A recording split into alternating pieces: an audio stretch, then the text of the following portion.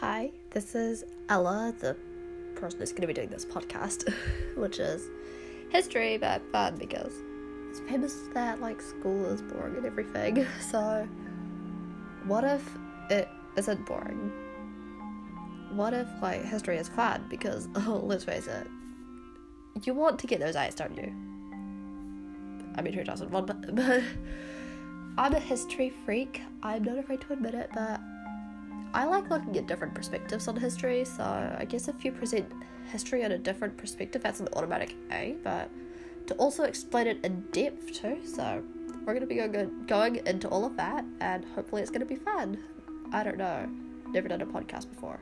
I'm kind of bad at this. Anyway, hi, and bye. Have fun here.